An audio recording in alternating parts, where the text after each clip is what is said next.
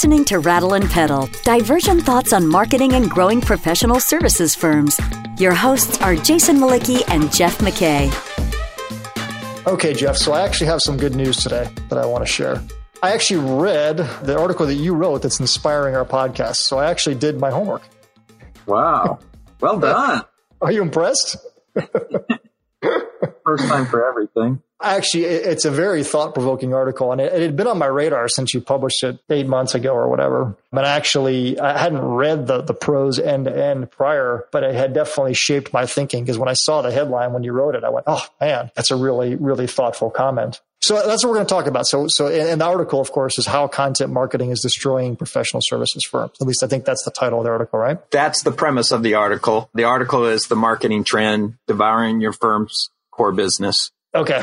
So I think where I'd like to start is maybe just outline the hypothesis behind what you wrote, because it is a very compelling piece of intellectual capital. So let's dive into the hypothesis first and then talk about in more detail what it means. Okay. I've been in professional services for 20 plus years. Professional services, I mean, they started, thought leadership marketing, and, this recent trend of content marketing, this fad, I'll call it, the Content Marketing Institute. When I first saw that come out, I laughed because professional services firms had been doing this for decades. One might even say over a century. But the premise of the article is that the fact that so many firms are giving away content, it is simply devouring the core business of most professional services firms. And that's relatively straightforward, but who exactly is using it and who's devouring it, I think is probably where we need to spend some time today. Well, before we get there, though, I guess I want to talk about that central notion of, as you said, I mean, I always like to point at the advent of thought leadership, sort of the moment it became a thing being when McKinsey started publishing McKinsey Quarterly. That may or may not be true, but it certainly gives it at least a 60-year shelf life. And if professional services firms have been doing this forever, why is it more of an existential threat now than it would have been 20, 30, 40 years ago? Is it just the pervasiveness that it's now left the professional services sector and gone elsewhere? Or is it the fundamental dynamics of our modern economy? Or is it both? I think it's a little of both. And I think it's the convergence of several trends. Maybe I should have said the trends devouring your firm's core business. Yeah. The first one we've touched on, it's content, and it's the ubiquity of content. And it's not just content. I hate the word content. It's intellectual capital, and companies are giving away what firms used to hold as proprietary. So I think that's one. That's the content market. The second is the fact that traditional buyers of professional services are looking for solutions to problems. And I think professional services firms have lost sight of the fact that there's any number of ways to solve a problem. I've been pontificating for years that old marketing adage that people don't buy drill bits, they buy holes. And I think this convergence right now with the content marketing phenomenon reflects this. And I saw this when I was at Hewitt and in Genworth Financial as well. At Hewitt, I saw it in the outsourcing business. And buyers that were buying traditional kind of HR and human capital services started wanting to replace those services with software. And when they bought the software, whether that's benefits outsourcing or payroll outsourcing, whatever it is, their expectation, and this was amazing revelation to me at the time, their expectation is, I want the best practices that you're exposed to on the consulting side baked into the software that I'm buying. Yeah. So that I get a 2-for-1, and all I have to do is run your best practices software, and that's going to help me perform as a company. And I think that phenomenon has accelerated exponentially with the advent of the cloud and this low cost, low barrier to entry software where a functional buyer can now purchase software off the shelf, plug it in, have it work, and not have to have these complex, multifunctional, IT-driven purchase decisions in order to get a problem solved. And so many of the problems today are some combination of, great business thinking and process, software, and data. This phenomenon is converging in the cloud with software as service or managed services or any number of approaches. It doesn't seem to me that it's the content that's the threat. It's not the idea that the SaaS company is putting out a best practices guide on whatever the topic might be, payroll management, whatever. It doesn't really matter. It's the idea that they've baked the advice that the consultant might have rendered into the product as its core capability. I like to tell stories, and the story I'll tell is this. I think this might echo buyers' mind shift changes. So I like to say that we've been using SaaS since before SaaS was a thing. So back in 2002, I was looking for a time tracking software, something to track time for our people in-house.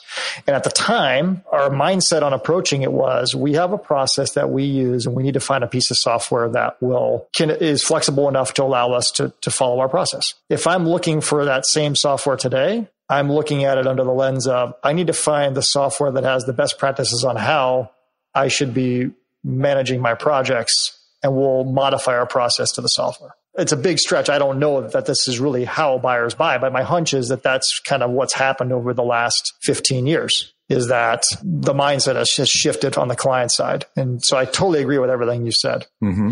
So I guess my question then is, if there's all this useful content out there, right?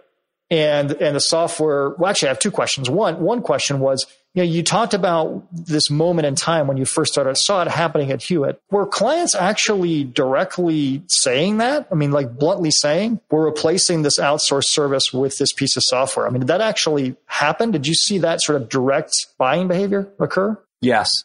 Really? Yes. And I think it came from both directions. The first, I should say, is from the buyer reflecting this back to the company around its problems and how they want them solved. And I already touched on that. The second, and I think this really was born out of the second generation Hewitt after they had a real rough time consuming Exalt and a new management team was brought in, that the management team's philosophy was, how can we annuitize the consulting services by converting software and the consulting? So we started looking at acquisitions and in-house services, consulting services we already had that we could combine with software to achieve that end. And, there were multiple things that were just kind of niche types of solutions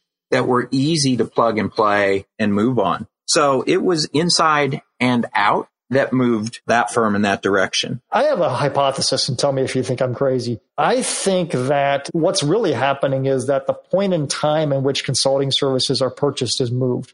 So years ago, you'd hire a consultant to give you advice on what technology you should run. Now you buy a piece of software and then you buy consulting services after the software purchase to teach you how to use it. I mean, all this software looks brilliant on the surface. I mean, it all looks like it's got the best practices baked in, but it's almost impossible to just turn it on and it'll do what it's saying it can do until you actually customize it to your own unique use case. And that usually requires help. Right? I don't know. You think I'm crazy? But did the consulting relationship just shift from the consulting firm to the software company and move to later in the buying process or later in the journey? I think that's a very astute observation. And I think you're spot on.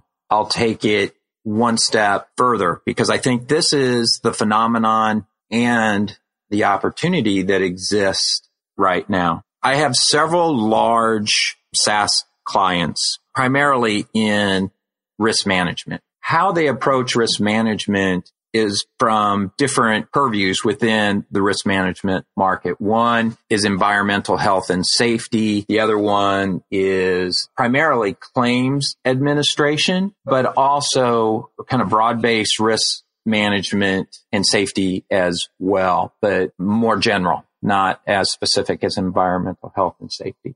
And within the software firms, there are these incredible intellectual thought leaders that have, out of just intellectual curiosity or product development, delved deeply into the data that the SaaS systems are producing. And they are doing very advanced analytics across these things. One for product development, but the most progressive firms are seeing an opportunity to really bring industry leading points of view around the outcome that these softwares are driving. And they're collaborating with their clients in really unique ways, and even blowing some of these great clients using the software out of the water with how they're repurposing the data coming out of these systems that are having impacts in other areas of the business, not just, what enhancement could we add to the next version of this software. And the best firms are exploiting that from, a value add perspective. Either it makes the software relationship more sticky, or they're setting up new standalone lines of business that are consulting around those areas.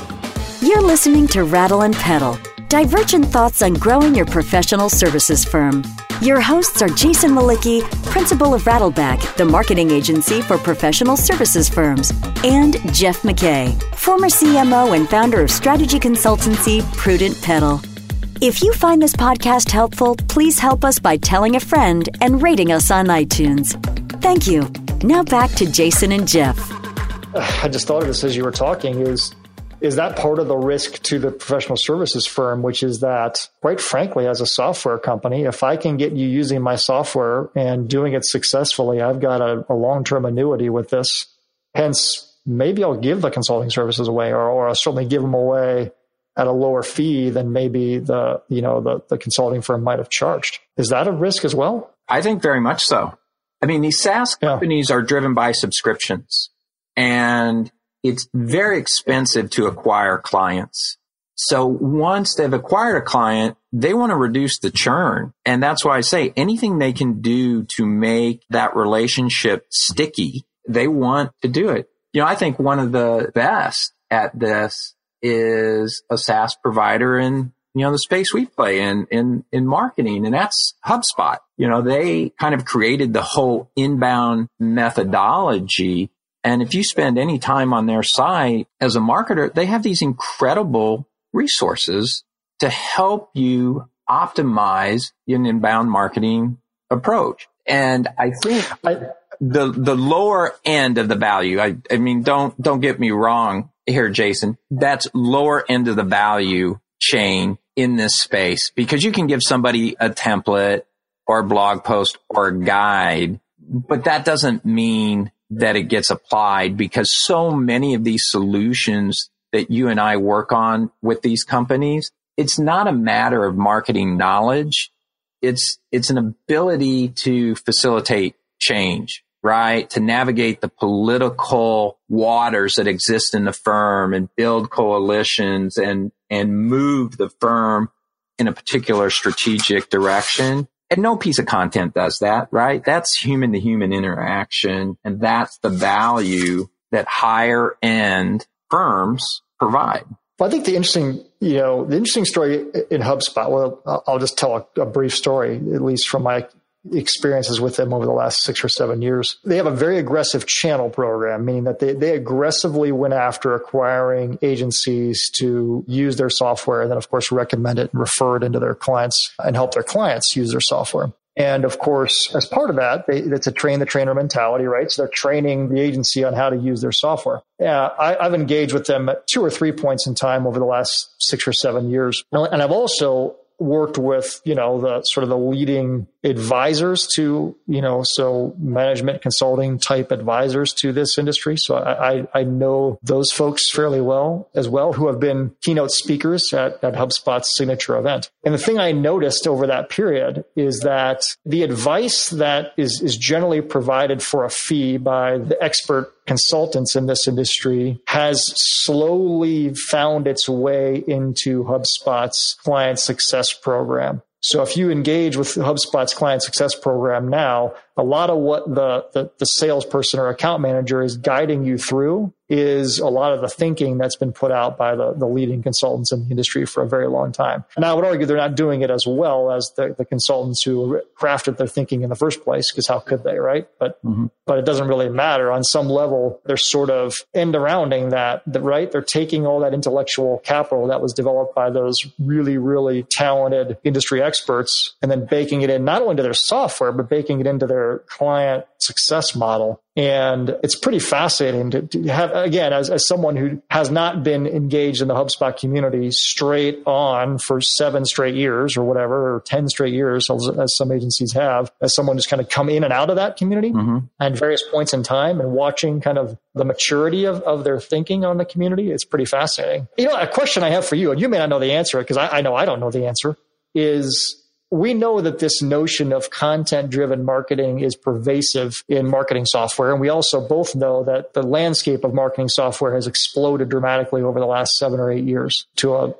impalpable noise that will probably, a whole bunch of companies will get whacked off in a recession eventually. And we also know that fintech, ops tech, all these other different kind of categories of tech have also had equally large-scale explosions around just all this new cloud technology. I'm wondering, are they following the same playbook? I mean, the playbook of the MarTech is certainly the content marketing model. Are the fintech companies, your risk tech clients, are they all following that same content playbook, or are they using a different strategy? From my perspective, and I don't know the answer. They're all using the same playbook. And I believe it's built out of necessity, form follows function. Most of these SaaS companies, have a low barrier to entry in terms of setting up, software in the cloud. And there's a race for market share, and they need to, control their burn rate. And when, 60, 70% of the buying decision is made online before a sales rep even gets a call, it lends itself to a content marketing model to keep that cost per lead as low as possible. And it's just done out of necessity. You need volume because of the churn, because it's subscription, and you can't have a high price salesperson, spending days or months closing, the deal sizes that they have here. They need to be able to churn with very little human interaction. And that's why the content marketing is so important. Yeah, I asked the question because, again, I don't feel like I know the answer. I haven't studied fintech that well or the other categories, but my sense is that the dynamics that we're describing, kind of, I think, at least for both of us anyway, in terms of mental frame of reference, start within the market, at least for me, start within the marketing. I shouldn't speak for you in the marketing genre, but it would seem that any advisory practice has some exposure here. If you're providing financial services advice, if you're providing risk management advice, if you're providing organizational design advice, any one of these things that could be exploited by software has some exposure to this sort of new competitive threat. Absolutely. And in the article that I wrote, I outline, some of the ubiquity of SaaS solutions by function. And you can see that in the article. But, I saw this at Genworth Financial, less than a decade ago. Financial services has really commoditized. You see a huge movement out of, traditionally managed funds into index funds, because people have just finally said, hey, it's so rare to beat the market. Just give me the market returns, right? You don't need a financial advisor for that. That's an algorithm. That's software, and it's low cost. And Vanguard, I just saw in the Wall Street Journal the other day, went from just around $1 trillion of assets over the last couple of years to over $5 trillion in assets.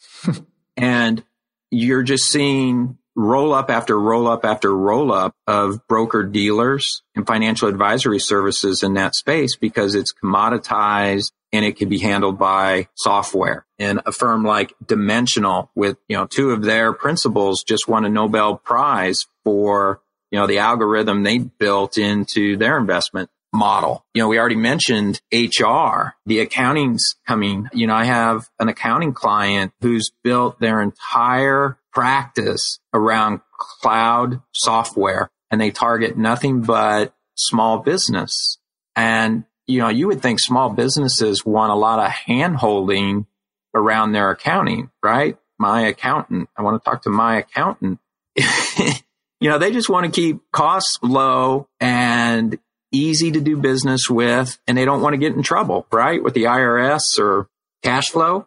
And, they're on with it. So I think every industry with, some kind of advisory arm is seeing this phenomenon. Well, I think you're absolutely right. And I think, it feels like a pretty good place to stop. And I think it's almost like this podcast stops with the classic Mark Anderson refrain, which is software is eating the world. And you're either in it or not, I guess. I would also say real quick, the article that was the impetus for this discussion is a really, really thought-provoking piece. And I think in terms of just sort of explaining the dynamics and how they're coming together to create either this risk or opportunity, depending on how you look at it.